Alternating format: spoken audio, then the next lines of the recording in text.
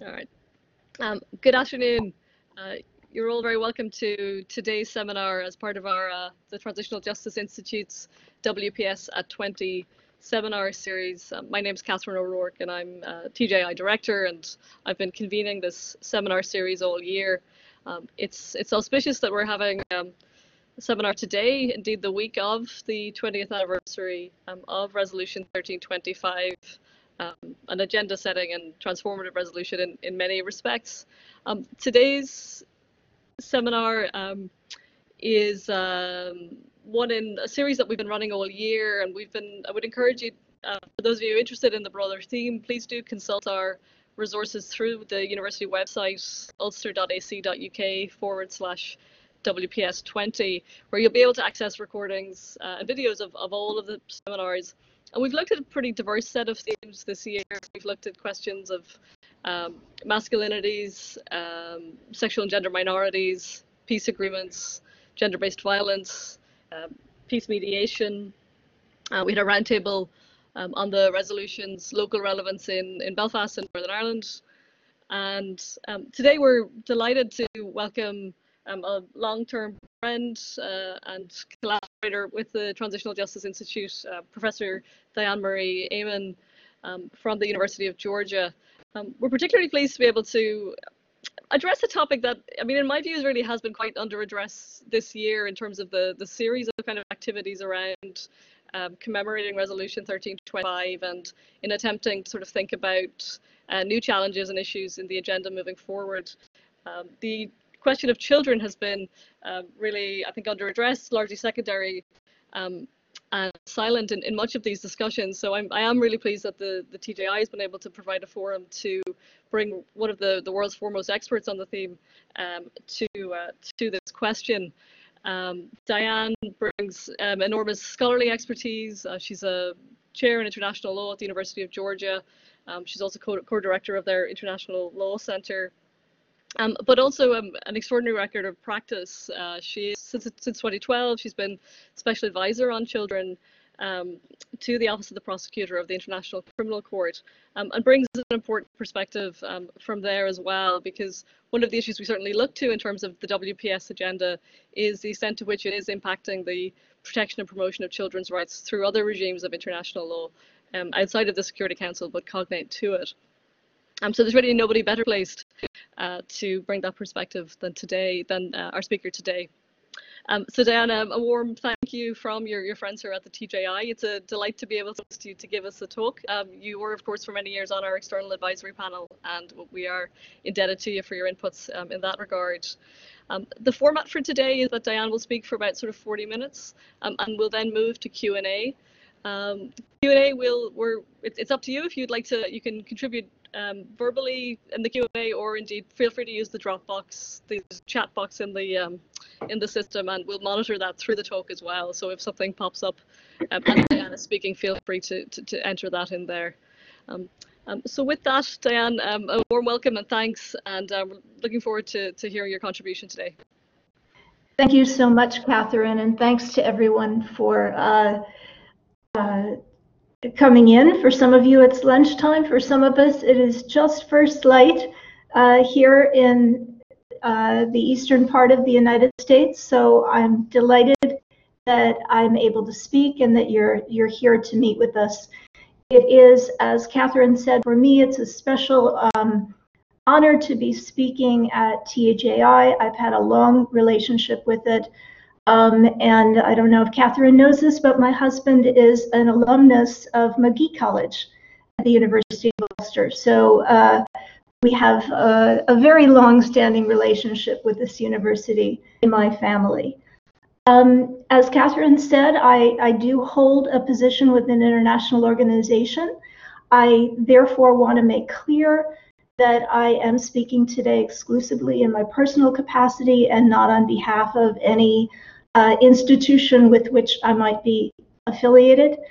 And in addition to thanking TJI, I would very much like to thank four student researchers at the University of Georgia who helped me over the summer think through and research some of the issues that we'll be talking about in this seminar. They are Zoe Ferguson, Courtney Hogan, Charles Wells, and Michael Ramirez. So thanks very much to you. What I'm going to try to do here is offer, if you will, a think piece on the issue of children and the women, peace, and security agenda. I am not going to give you a doctrinal deep dive into these issues, but really try to pull back a little bit from the fine print of a lot of the literature that it's been spawned in the last 20 years, and think about where children fit in, if at all, and if they do not fit in sufficiently, how might we imagine a regime or a space in which the issues of children can be addressed more fully. And so with that, I think the place for me to start is really, I have to get used to this maneuvering. I hope that here on the right, you can all see a photograph of the first page of Resolution 1325. For reasons unclear to me, what I am seeing is a gray rectangle, but Catherine assures me that you can see the text, and that's a good thing. Resolution 1325 is the resolution that we're commemorating this week. Its 20th anniversary is on Saturday.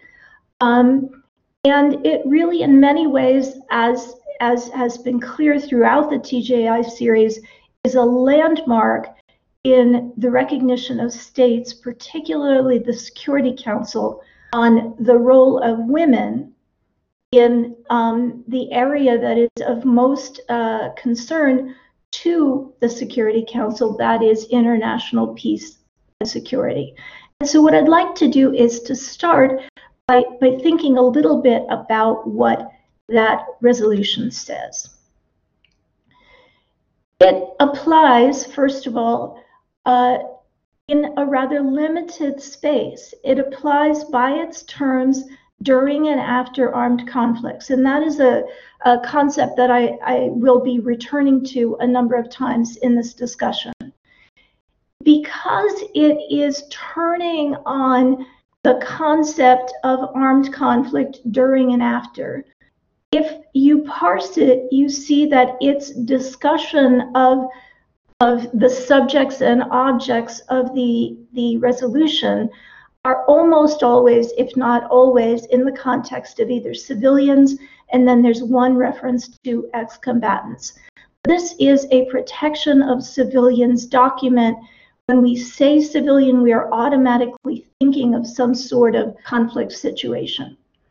As you might expect, in what is a relatively short resolution, 18 paragraphs, the word women appears quite a bit. In fact, it appears 28 times in 18 paragraphs. How are the women treated? Honestly, to a large extent, they are discussed as objects of international law, as objects of the resolution. They are referred to as people affected, targeted, people in need of protection. There is discussion of gender perspective, adding a gender perspective when thinking about how to deal with people in need. Gender sensitivity.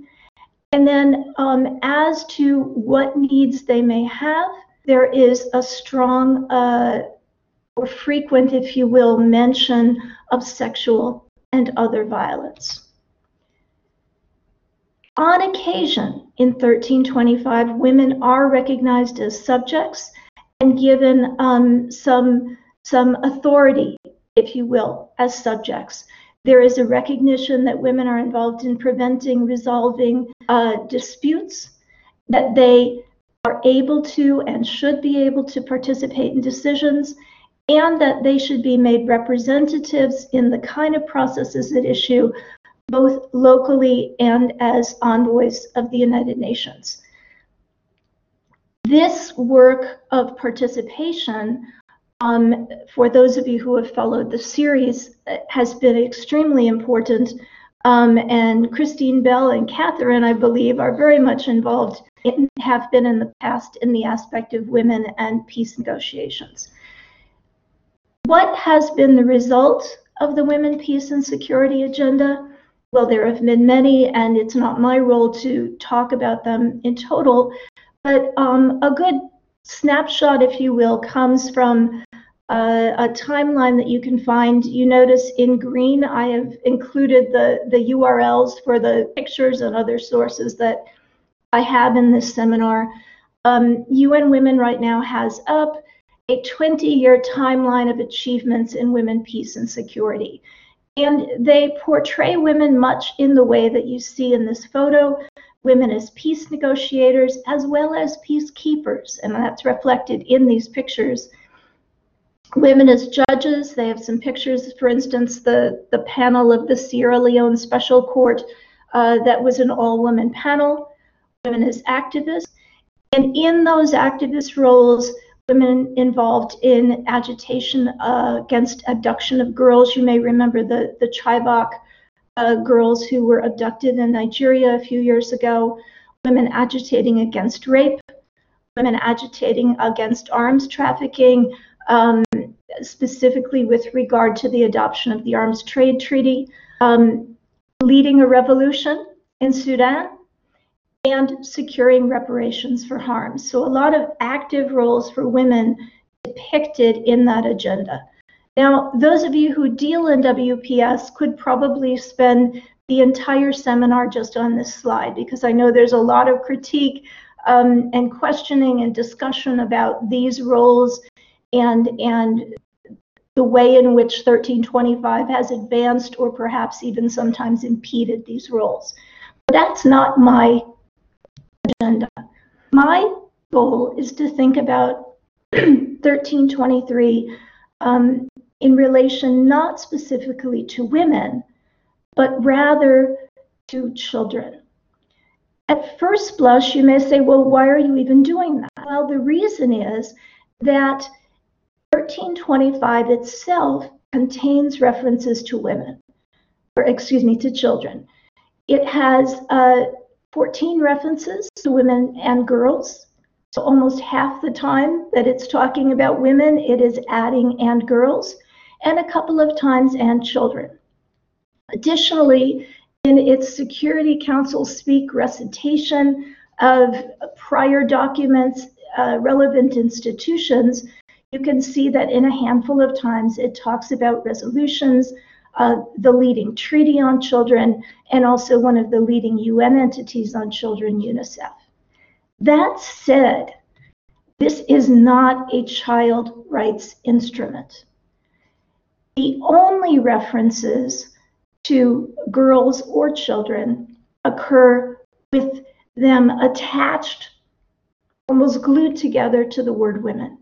There are no standalone references to children, no standalone references to girls, absolutely no standalone references to boys, and even more so, given that we're talking about the year 2000, my guess, not even an intent or a recognition of the needs, existence,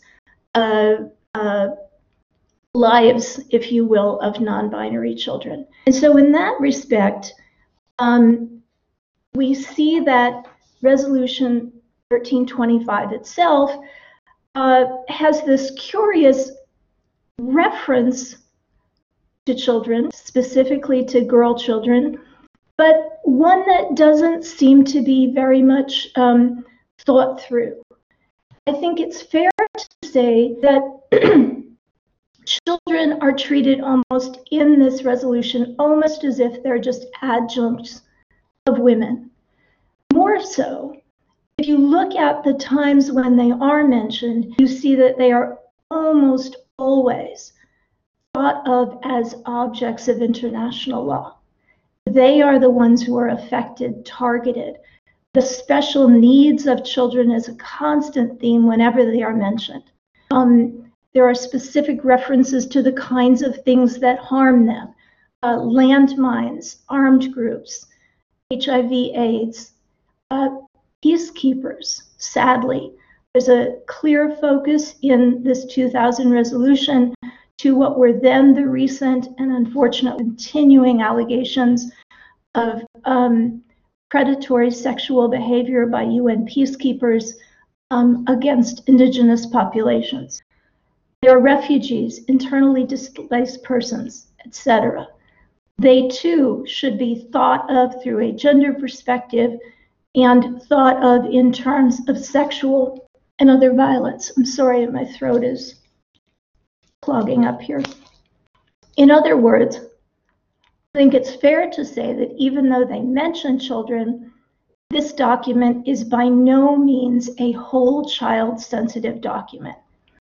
It's not whole child sensitive in the fact that it seems to focus on children as a subset of the category gender, if you will, category female.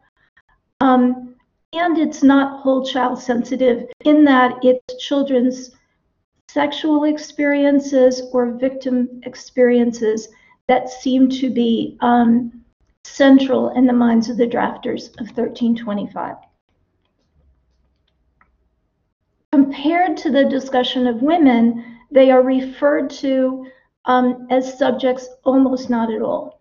There are a few references to rights of women and girls, but it almost appears as a throwaway line. There's no elaboration of what rights the drafters have in mind. And then there's one reference to women and girls in the context of participation in electoral systems. It's not an operative paragraph, and it's rather confusing given that very few girls have access to electoral systems pretty much in any country. What's more, the resolution in a couple of places explicitly excludes children from participation, and I've given you two of them. If you can see this, it says, recognizing that the impact of women, armed conflict has an impact on women, and there's a need for full participation in the peace processes, comma, what are we going to tell the states to do because of that? We're going to tell the states to have women participate. So there's a reference to the problem experienced by women and girls, but an exclusion from girls in participation. And that's repeated again on page 3. It is almost as if, whoops, what we're saying here is that mother knows best. And in the context of child rights, that is not just a slogan, because as you may know, one of the buzz terms of child rights is best interests of the child. It is a term that anyone who works very long in child rights will recognize is often misused. It is often used in a paternalistic, or in this context, a maternalistic term. Mother knows best what is in the best interests of the child. The child should not do this. It's not good for them. It is often a one-directional concept, but those who work in child rights know that that is only half the equation of what best interest means, and that's something I want to come back to. So let's leave with sort of the popular colloquial understanding of how that applies, and we'll come back to the richer law-based understanding of it in a little bit. Why does all this matter? Does it matter at all that the drafters of 1325 talked about women and girls, excluded half the population of children, seemed to think of them as adjuncts of women? It is, after all, a resolution about women. Is it such a bad thing that they throw in children for good measure without really thinking through issues about children? And if I can pause here, I should say that the skimming of the literature I've done of websites talking about what we should think of as achievements of 1325 in the last 20 years suggest that Programmatically, children have also not been the focus of this agenda. Even though they're mentioned in the resolution, you don't see programs being put forth on behalf of children because of the WPS agenda. So the question is, does it matter? Why should it matter? And the answers that I would like to give are yes, and 3 different reasons. One of the reasons it matters is because nothing's changed. One of the reasons it matters is because times have changed. And the last reason it matters is because children demand, children want, children demand better. Nothing has changed. All of these are snapshots, if you will, of news stories that are in play this very month. We see from a Philippine paper, the question, sort of almost the plaintive cry, will child soldier recruitment never end? And the picture, if I gave it all to you, is a little boy touching his father's rifle as his father inducts him into the armed group. I am not at all fond of showing children's faces and children's identities, recognizing the consent issues at play. And so I have purposely cropped any of these pictures not to do that, but you can see they are children. We see to the right of that, protests by Syrian refugees in Lebanon. We want out. Get us out of Lebanon. We can't go back. UN Disarmament Week is a reference to a boy holding ammunition.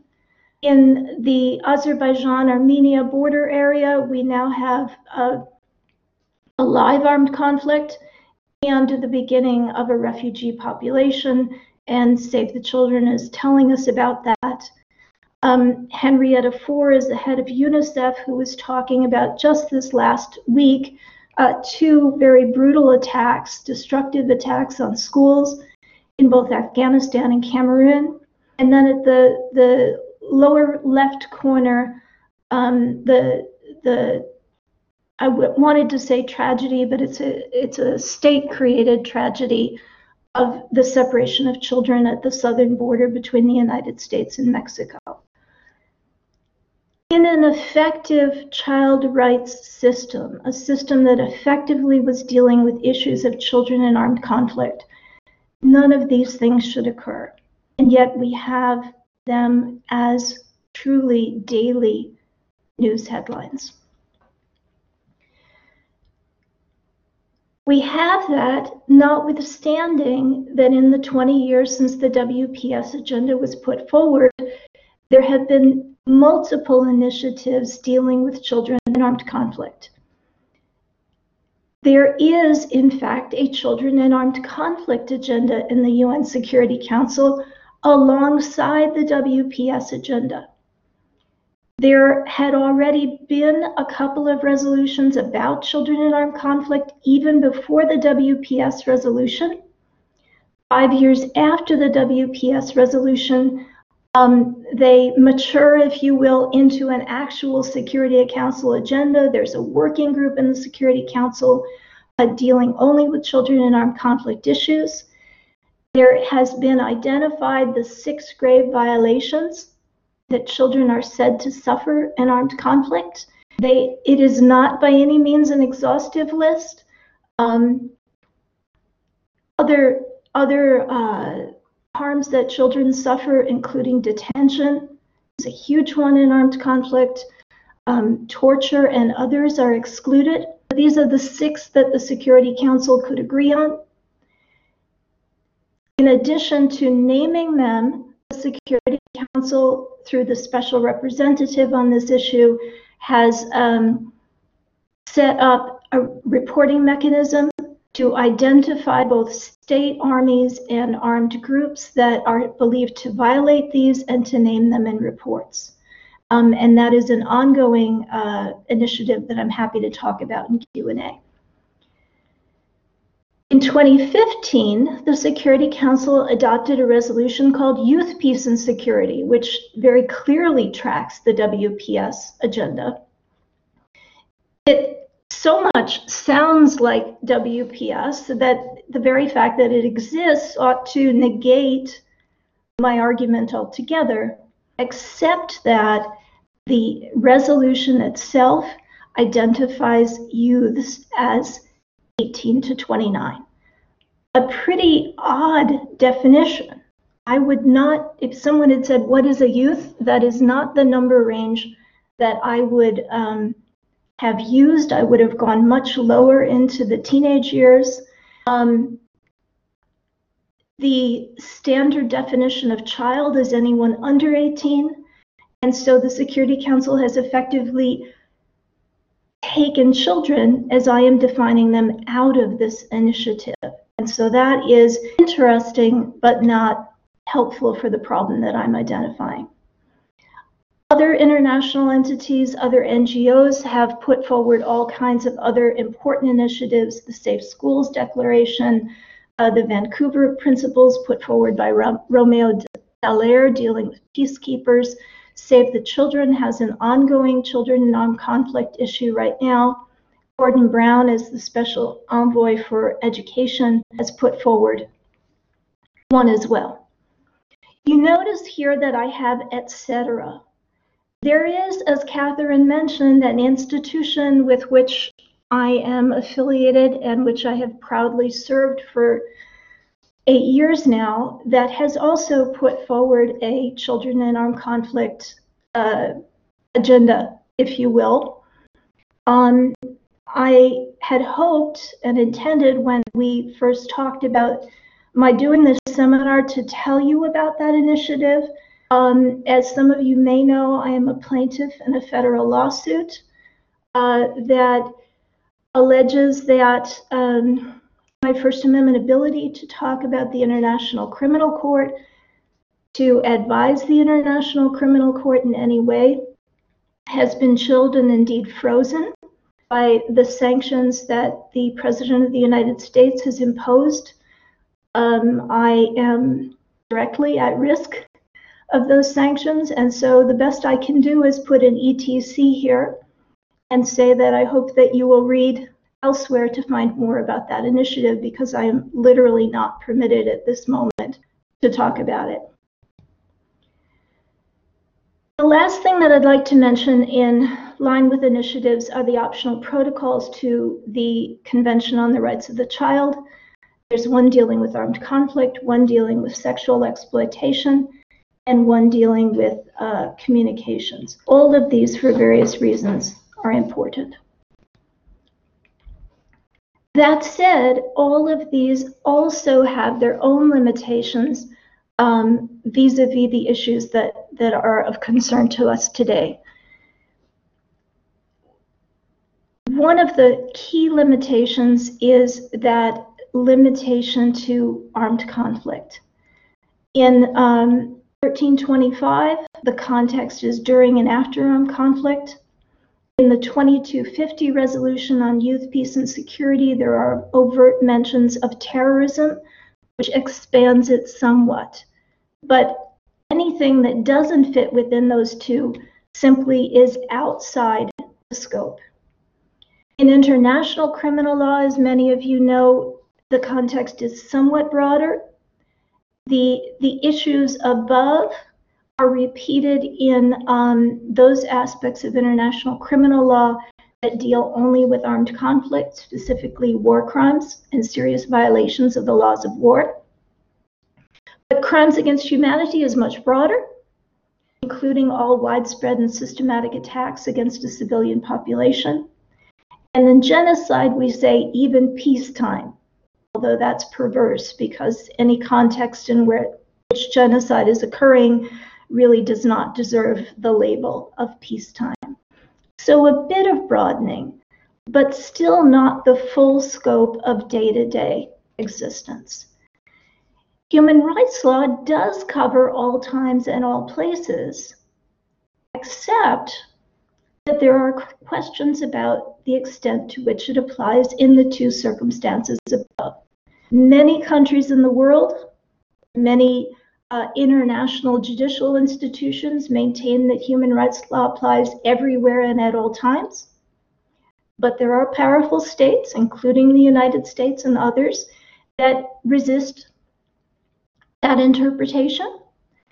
And even in judicial institutions that hold that it applies, there's a recognition that sometimes IHL displaces it, or at least has the first place in considering what the legal regime is.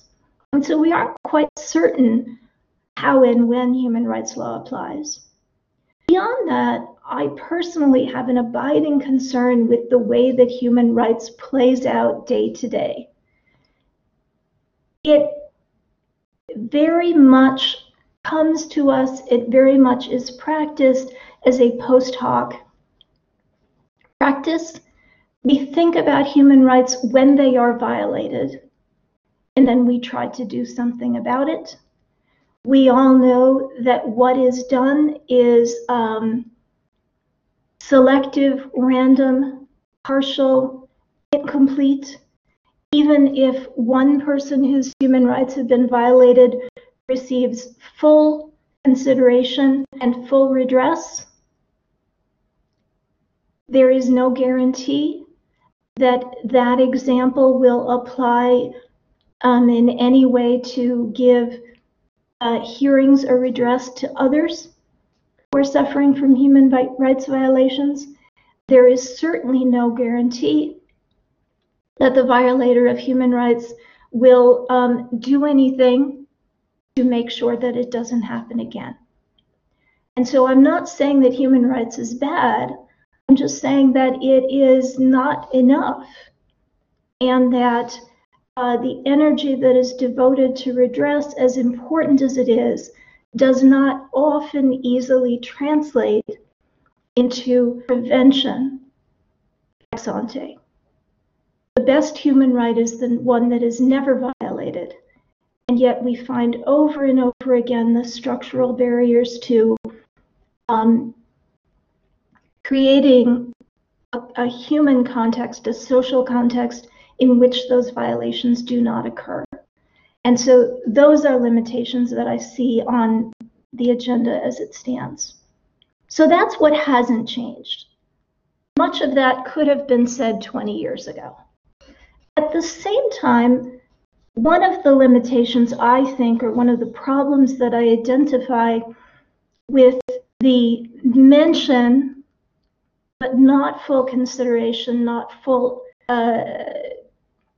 integration, if you will, of children into the WPS agenda, is that even though nothing's changed, in many ways, everything has changed. What do I mean by that? Security has changed.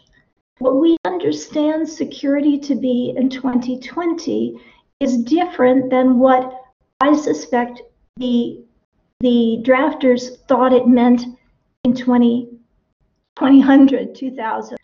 And they probably thought they were being quite advanced. For the Security Council in the year 2000 to be talking about things like women and peace and security was seen as revolutionary, because for so many years the council had been about armed conflict, boots on the ground, responses to wars. And we know with the breakdown of what was then called the Cold War, there became in the 90s a fountainhead of ideas and applications trying to think more broadly about security. As we see from 1325, they didn't really drift too far away from the armed conflict space. So there was always, at least in the margins of discussions of security, a visualization of guns and weapons and military. I think 20 years on, there is a greater understanding and appreciation that security encompasses far more. It is not just collective security in an anti-war sense, but human security in, if you will, a developmental sense. And so one of the ways that I've framed it here is it's not just about state security. It's not just about civil and political rights. Much of the security concerns of the past were also limited to things like not being permitted to protest, not being able to choose your government, things that we think of as civil and political. Today, we understand security to have planetary scope and to engage much more with what used to be called social and economic rights. So we care about climate, we care about the environment, we care about biodiversity. We care very much in the current situation with public health and the effects on health from all of those other degradations. We know that there is a link with environmental degradation, with food security and the current pandemic. In the summer of discussion about racial injustices, we care very much about inequalities. And so all of these things now are seen in the context of security in a way that simply wasn't the case in 2000, and in a way that is particularly important when we're talking about children. In addition to framing the term differently, we have begun to frame our responses differently. So it's not just military activity, it is prevention, it is sustainable development, and that's why I have in the upper corner the picture of the 17 Sustainable Development Goals. And there is a response that recognizes increasingly there needs to be space for participation at the grassroots. So not just the 15 entities at that round table at the Security Council in New York, but participants, affected persons, even at the local level, at the transnational level, at the civil society level. And so the space that is supposed to open up is space for subjects, affected persons, affected groups who once were seen as objects, who once were only seen as victims and survivors. 1325 promises that for women, and it has moved quite a way to try to deliver it. And I know that some of your discussions in this series have talked about how difficult that is. But for me, the issue in this seminar is that we do not see that space opening up rapidly for children. And more particularly, 1325 doesn't contemplate that space for children at all. So that's changed. Security's changed. Who we think belongs in the security discussion has changed. Children too have changed, or at least the understandings in law and society of children have changed dramatically in the last 20 years. Children increasingly are seen as subjects, both in this context and in other contexts. Understandings of children are evolving, and that is foreshadowed, if you will, or there's a placeholder allowance of it in the 1989 Convention on the Rights of the Child. Article 5 recognizes that children should be involved in decisions that affect them to the extent they are able to do so, and they refer to in accordance with the child's evolving capabilities or capacities. The notion of evolving capacities is really important.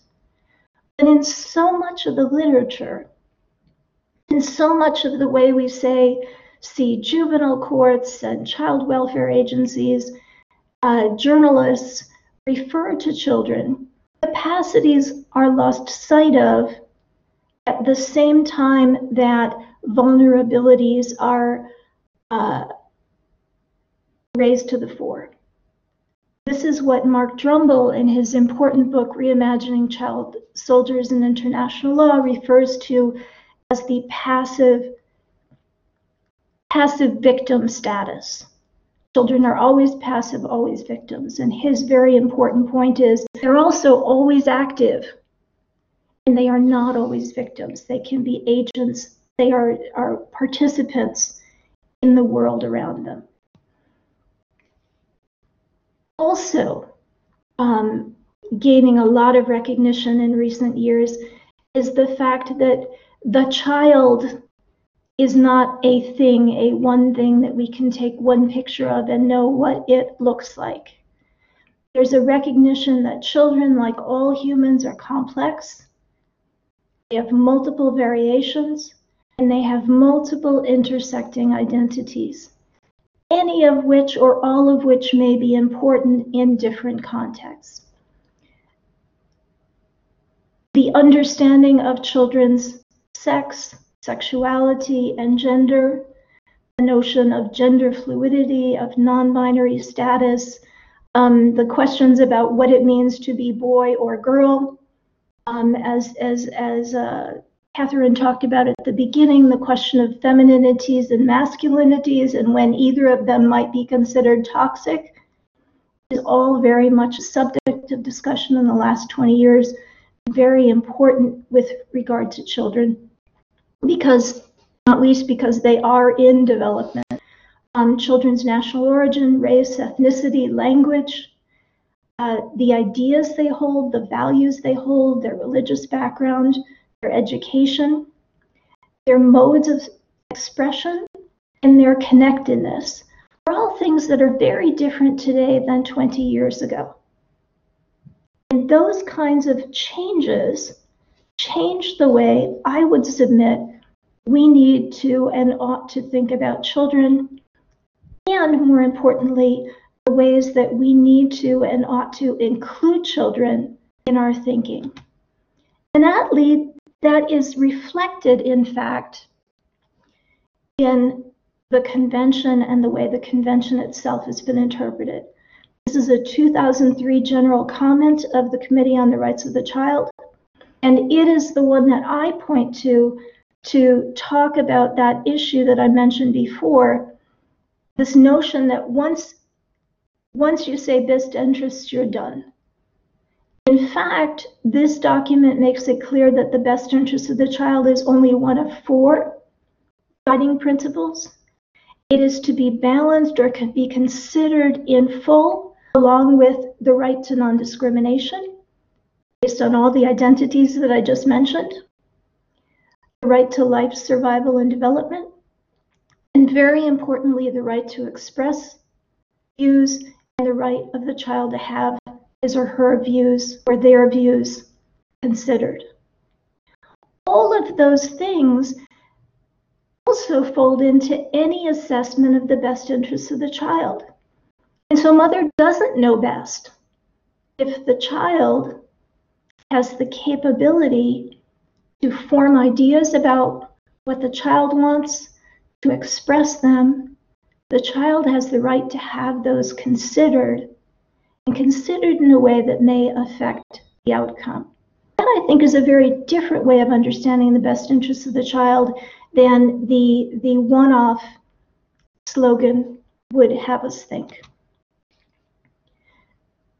In short, children want better. There is at least one child here, by my definition. You may recognize her in the middle, Greta Thunberg. She is 17. The others are a little bit older, probably more youths than children.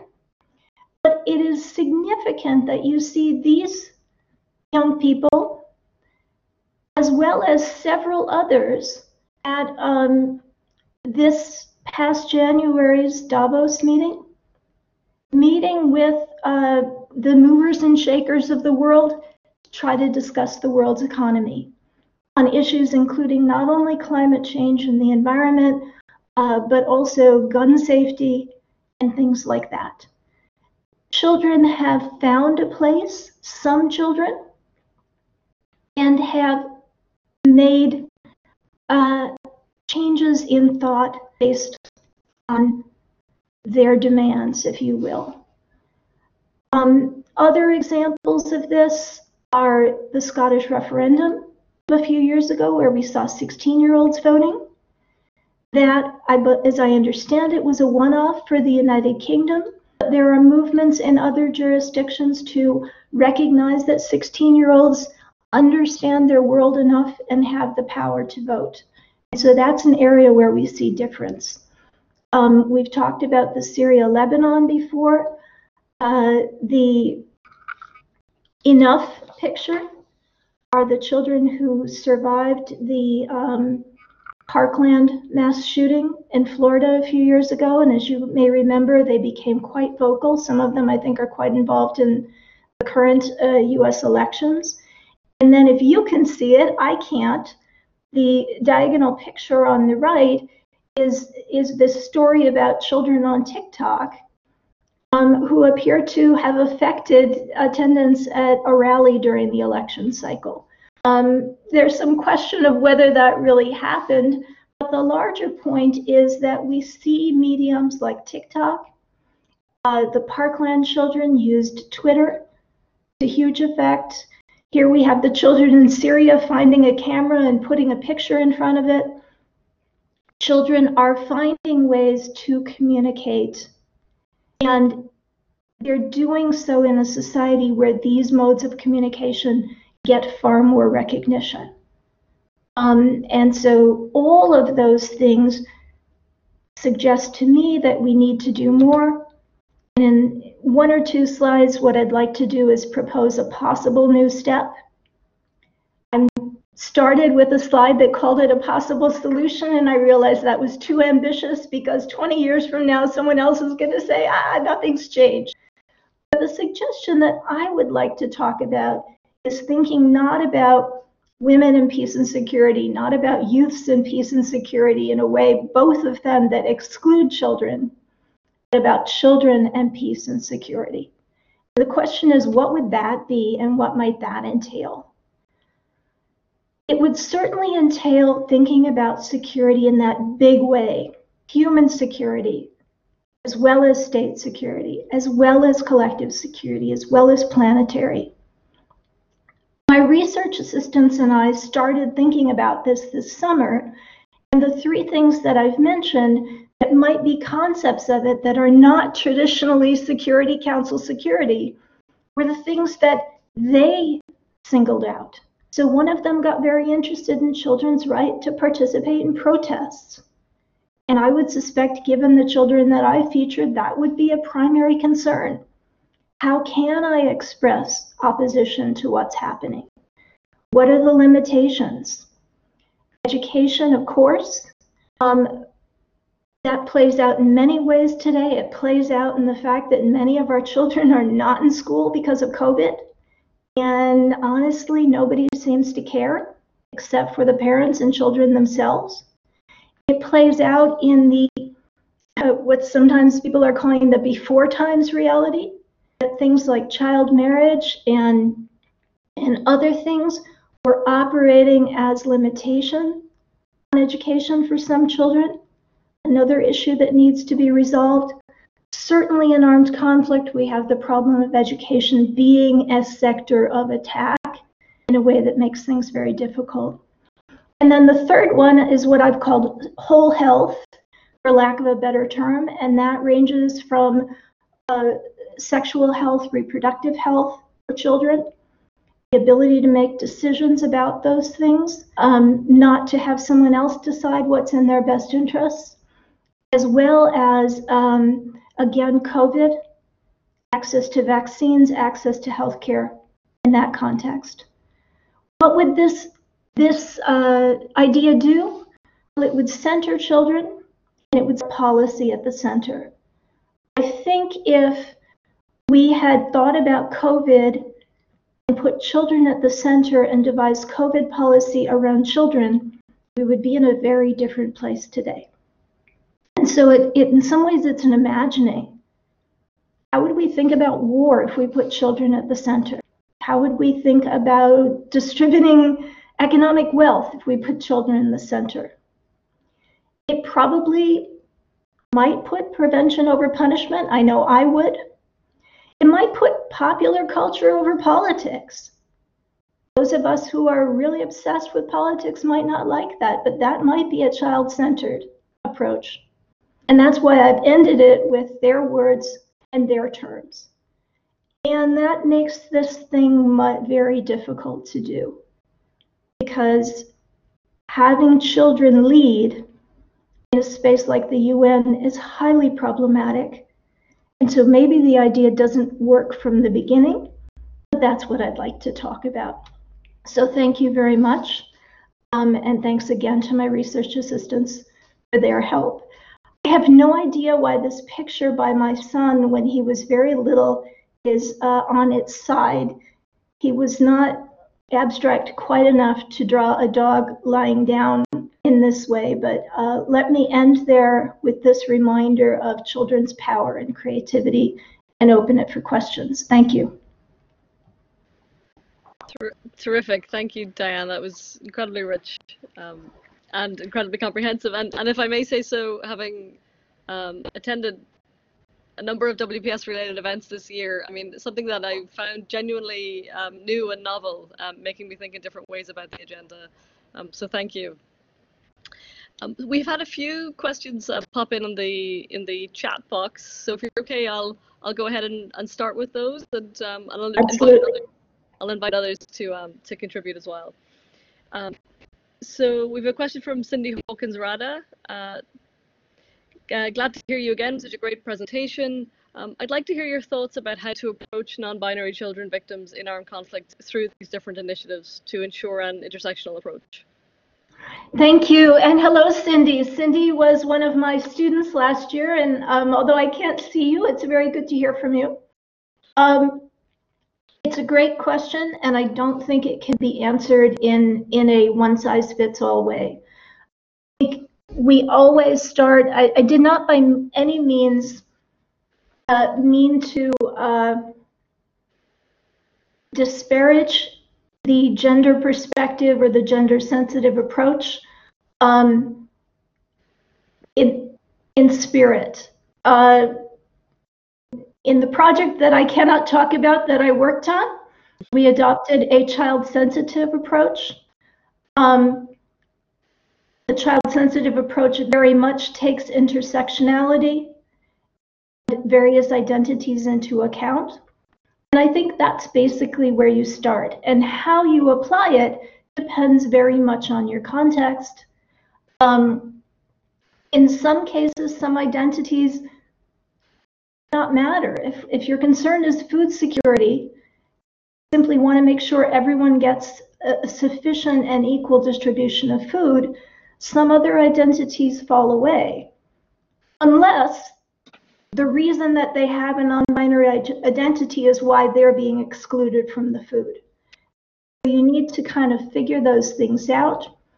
So that the first aspect of sensitivity is just being aware of where these pressure points, these, if you will, evil opportunities for discrimination are present, or the opportunities or the realities that certain children may be more reticent or even hidden for certain reasons, right? It's not that long ago, and I suspect still true in some cultures, children who have what is perceived to be a physical disability or a mental developmental disability simply are not present in the public sphere. They may live in a bedroom upstairs and no one knows they're there. And so sometimes sensitivity is simply doing a proper census to understand who your community is and make sure that you are reaching everyone involved. And so that's kind of where I would start. What you do about it really depends on the child and the community and the initiative or service that you're trying to provide. A great question. Okay, thank you. I have a question then from Nicholas Pugh, who's one of our LLM students at the TJI. He says that Resolution 1325 can often appear quite static given the narrative shifts surrounding security over the last 20 years. Do you feel that international institutions, NGOs and the like are now better equipped to move with the times, or do they remain hamstrung by the rigidity of the norms that they're relying on? Yes and yes. Okay. is the answer. Again, we have to look at the context. Something like the WPS agenda is really important for the very reason it sets an agenda. It says, okay, we now at the Security Council have agreed that women in peace and security, whatever that means, is something that we have to pay attention to. And how that gets implemented may happen in different ways. Certainly significant that WPS not only applies to the Security Council, but as you know, we have all these national action programs, so that states now have to think about this. Even I have taken part in some NATO workshops. So NATO, which includes a very important subset of states, those that, if you will, are more likely to engage in military activity, they too have their own WPS agenda. And if you think about the societal diversity of the NATO partners, to say you need gender inclusion or sex inclusion, you need men and women in the ranks of your military, and you need to have genuine paths to promotion and retention for women as well as men. And if there are barriers, like in the United States, it used to be that women couldn't serve in combat, and you couldn't get promoted to certain ranks if you had never served in combat. And so the combat bar operated as a promotion bar as well. If barriers exist, you have to find a way to get rid of them. Without something like WPS, none of those discussions happen. And so definitely there are going to be advances. That said, bureaucracies are bureaucracies. And when you set agendas, you create new bureaucracies. And they chase donor dollars like everybody else chases donor dollars, and that may shape the way that the issue goes forward. I think another difficulty, which is by no means the fault of WPS, is that the women, some of the women who should be at the forefront of that, and all of the children who should be at the forefront of some agenda like that, it's hard to reach in the space where international organizations work, right? It's great that Greta and 19 other children went to Davos in January. Do they represent a constituency? Were they chosen? How can they go back, if you will, to the constituency and get feedback and, metastasize their movement? Those are huge questions. And there's always a danger that looking at these marginalized groups and trying to bring them in from the margins is also going to create a tokenism, right? And how you break that down is very difficult. In the project that I worked on, we had about a half a dozen consultations. Young people, not children, because to talk to people under 18 about experiences in armed conflict had informed consent issues. But to try to say, this is what we're trying to do, make any sense to you? Are we missing something that's really important? They were imperfect efforts. The making of the effort itself is really important. And so I think, like so many other things in the human rights transitional justice world, it's a work in progress, right? You can't achieve perfection, but you can continue to try to work toward it. Okay, thank you, Diane. So a question from Anna Martin, who's a PhD researcher at the TJI, doing a wonderful thesis on intersectionality in international criminal law. I know you've referred to some limitations about what you can say in terms of your ICC role, so instead I hope that you can still speak as a scholar of international criminal law in terms of her response to this question. How do you see the potential of an intersectional approach to identity and discrimination to address crimes against children at the ICC? So I cannot answer the at the ICC piece of it, but I can speak more broadly. I've been in consultation on a Save the Children project that they're doing with Oxford's ELAC, I can't remember, Ethics, Law and Armed Conflict office. Yes. And it is looking at ways that the issue of crimes against children is or is not permeating the agendas of multiple international criminal law entities. And by that I mean not only what courts there are that remain, but all of these ever proliferating investigating mechanisms. In some ways, they are extremely important right now because it's like Syria and Myanmar, where no court has complete jurisdiction. They're the ones who are in real time documenting, putting together evidence of harm. If you look at the terms of reference of most of those mechanisms, virtually nothing about children. They act as if the initiatives by courts, one you mentioned, and also Sierra Leone in particular, never happened. Most of them do not have experts on staff. And what does that mean? I think they're beginning to recognize this. So I hesitate in saying all, but I think it's still true. Most of them have not gone very deeply into this. What does that mean? It means at this moment, whatever physical evidence there's ever going to be is there. Where memories are as sharp as they are ever going to be, crimes against children simply are not visible. The people who are investigating don't even know to look for them. The examples that I have given in international criminal law is across tribunals, the crime against children, the 3 crimes against children dealing with child soldiering have garnered almost all the attention. Enlistment, recruitment, and use of children.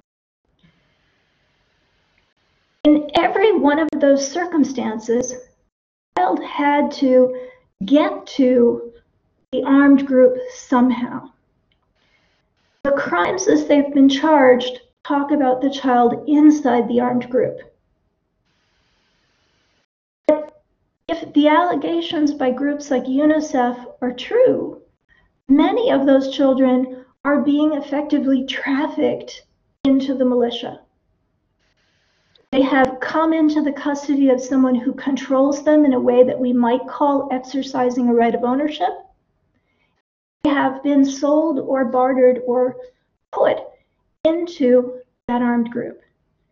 In circumstances where that allegation is true and be proved, you also have the crime against humanity, enslavement / child trafficking. And yet, to my knowledge, that has never been charged. And I wonder the extent to which any investigator has ever investigated it. Right? Do they say, oh, you were in a militia, check box for child soldiering? Or do they say, we need to talk about how you got there and who brought you there? Because that might be a separate crime. And so that's just one example of the way that not having investigating mechanisms fully apprised of the learning about crimes against children can affect for yet another generation an invisibility about these crimes, in the sense that if there's ever a Syria tribunal, be charged because they weren't investigated in the first place. Okay. Thank you. I mean, it's as you speak, it's so resonant of a lot of the interventions we were trying to make 20 years ago around gender-specific crimes against women. Um, so a further question very much on that theme is about from Daniela Suarez Vargas, and she's asked about your thoughts on children born of rape in international law framework, especially in relation to their recognition as victims of sexual violence and their possibility to access means of reparation. Well, I think there is awareness of that issue now. In some ways,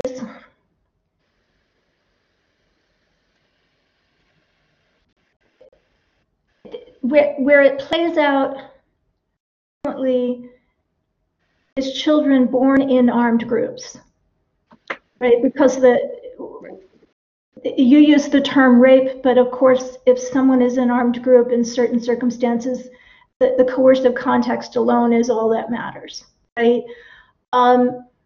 In some ways, it may not even, I mean, the fact that the child is born there, if the armed group is disfavored by the larger community, regardless of the circumstances of their conception and birth, that in itself is problematic. I think that there is a recognition that this is an issue. These children have rights and that they need to be addressed. The problem is operationalizing that. It is, if you will, a subset of the larger problems of demobilization and rehabilitation.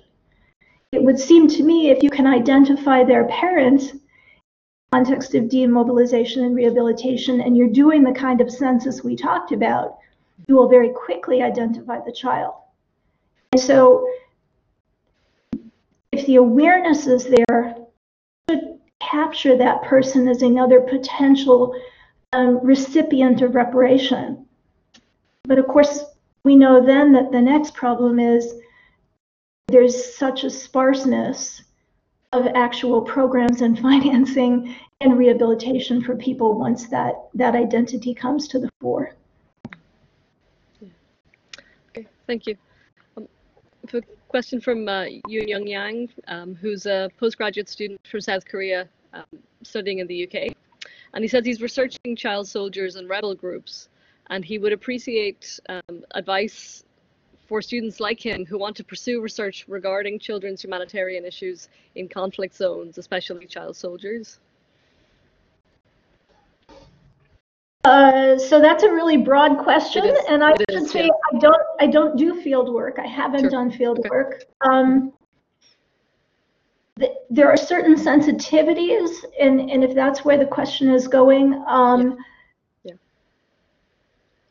some of those sensitivities will be the same things you need to think about whenever you're using human research subjects. And so my guess is your university is going to have a pretty comprehensive protocol to begin with, and it's going to have, sub-paragraphs for especially vulnerable people. Some of it is going to be resolved by the fact that access is very difficult. Even for judicial institutions in the international arena, access to identified as having been child victims in conflict is limited whenever those children have gone into rehab programs, NGO or an international organization, because the rehabilitation organization's interest is in not traumatizing the child again. And so the feeling often of the people working in those organizations is we will not let them anywhere near the justice system because reliving the experience may be problematic in an emotional way, in a practical way.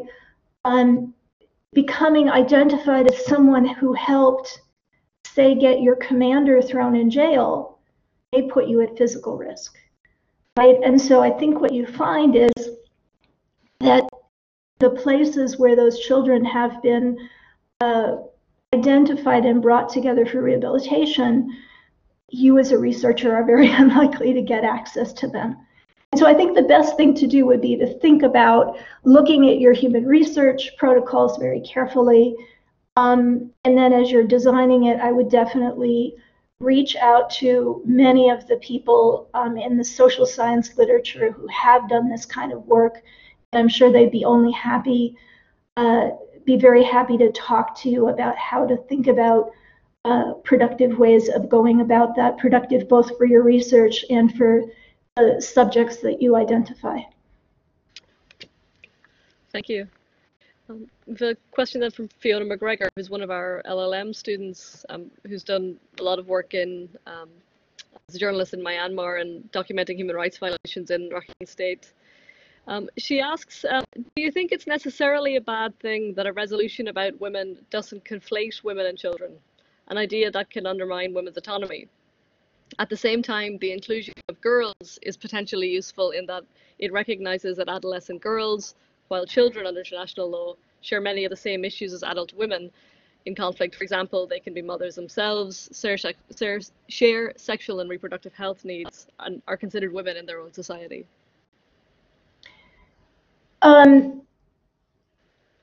So I think conflation is almost always a bad idea. But then I'm an academic, and so I'm supposed to think that. Women and children is not one word. Women and girls is not one word. And I guess my concern is throwing girls or children into the mix without thinking through why and how you're doing that. If it is true, children are almost always accompanied by women, i.e. their mothers or caretakers, say when they've become refugees or something, then you might not need the word children at all in a resolution about women and security. As to the question about girl children experience things so like women, adult women, that they belong there, that's certainly the logic.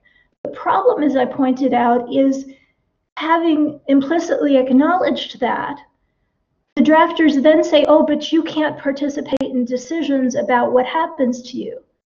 And I would think if someone is 15 years old and has a child,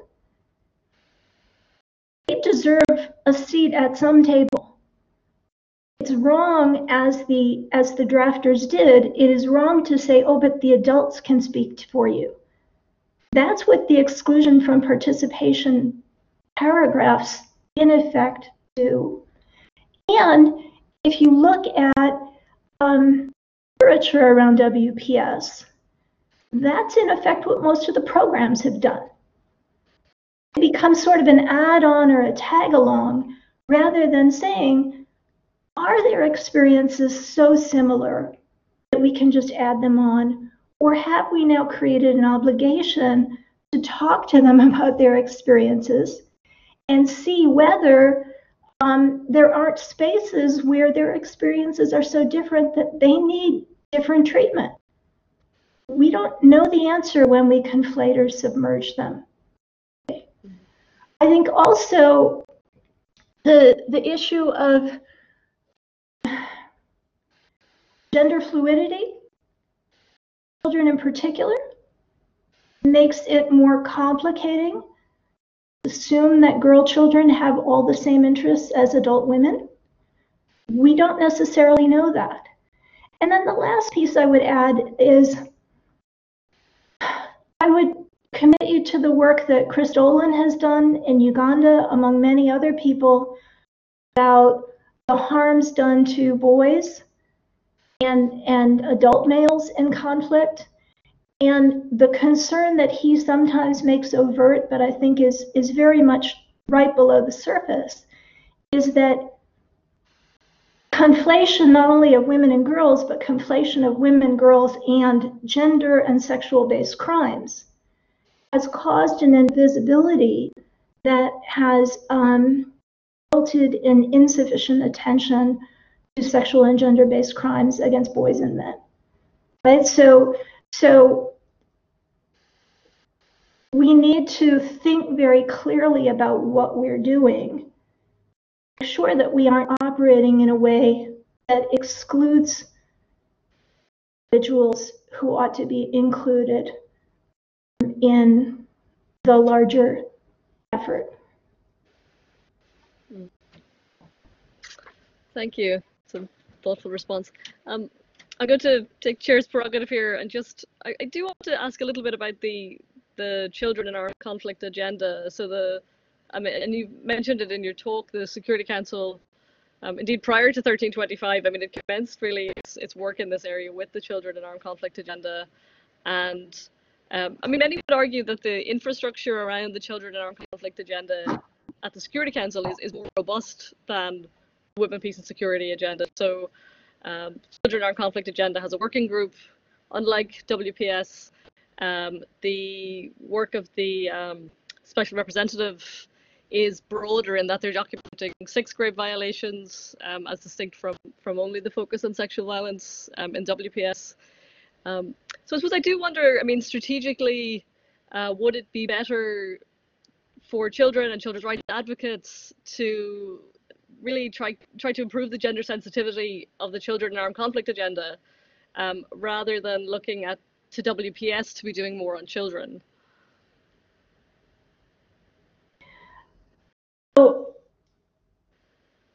I guess my argument is that neither one is sufficient for the concerns that I have. If the Women in Peace and Security agenda said nothing about children, that would be fine. I think having said something about children, that gives rise to an obligation to do something about children. And I guess my argument is that all that seems to have been done is to think of them as little women, if you will. And all other aspects, they're not there. And that seems to me to be problematic. Beyond that, I think the Children in Armed Conflict agenda, by its words, is different than the Women, Peace and Security agenda. It has a much narrower notion of its context. It's not about peace and security, it's about armed conflict. And if you look at the reports that the UN Special Representative puts out that eventually, like 4 months later, get tweaked a bit and then adopted by the Secretary General, she, and it's almost, I think there's been one male, but the most recent ones have all been women, she pushes against the limitation of armed conflict. Formally speaking, she shouldn't say anything about Yemen. Yeah. Right. In many other contexts, and she manages to squeeze Yemen in, but maybe not pick some other place, maybe the Philippines. There's clear structural violence that I would say is a threat to international peace and security, that simply is not going to be addressed because it is a during and after armed conflict agenda. Youth peace and security agenda broadens it out by starting to talk about terrorism. Many people on this call will understand almost everything the Security Council does in the name of countering terrorism has a new set of problematic consequences about which Fionnuala Ní Uaillín, among others, have written. Right? That is a countering violent extremism agenda that seems often to intentionally or not operate as a vehicle for suppression of all kinds of the rights that I think are important. And so what I'm trying to say is there is something about WPS that is bigger than children in armed conflict conceptually, in that it is not enough for children. It's not intended to be about children. The Children in Armed Conflict agenda is excellent as far as it goes, but it has severe limitations. There's also within that agenda a real tension between the agenda and accountability. Leaders of armed groups say, if I pledge that I won't recruit children as soldiers, I'm admitting that I've been recruiting children as soldiers, and you can bring me before a tribunal and prosecute me for that. And so it's not an answer to everything. That's what I'm saying is the imagination of women, peace, and security suggests to me that in similar imagination for children be very productive. But because I have a commitment to children as being real participants, it's probably a pipe dream for thinking about bringing it into the UN family. It might have to begin on TikTok and stay there if it's truly to be effective. Okay. All right. Well, thank you. We've arrived at the end of the questions, and there was such a rich discussion. You've given us so much to think about. I'm really just deeply grateful and indebted to you. I want to give you an opportunity maybe to make any concluding comments just before we wrap up. No, I think the response to your question is about how I would have ended my discussion. So I think that that's great. Everybody, I've really appreciated it. And Catherine, thank you so much for this invitation. I'm delighted. I should say, we celebrated the 10th anniversary by an IntLaw Girls Roundtable at the American Society of International Law that resulted in a special issue of a journal, and I'm delighted to have an opportunity to celebrate the 20th anniversary. So thank you. Terrific. That's wonderful. And if I might conclude just by encouraging you, I hope that we will see this in writing. Diane, I think that you've made a really important intervention here, and I hope that more people will be able to access it as well. So with that, I just want to thank also our audience. Thank you for your time and your attention. Thanks for joining us. Do please stay in touch with us through our social media and other engagements, and come back to further commitments. And Diane, I'm confident we'll be in touch in the future as well. So take care. Likewise. All right, take care. Bye-bye. All right, take care. Bye-bye.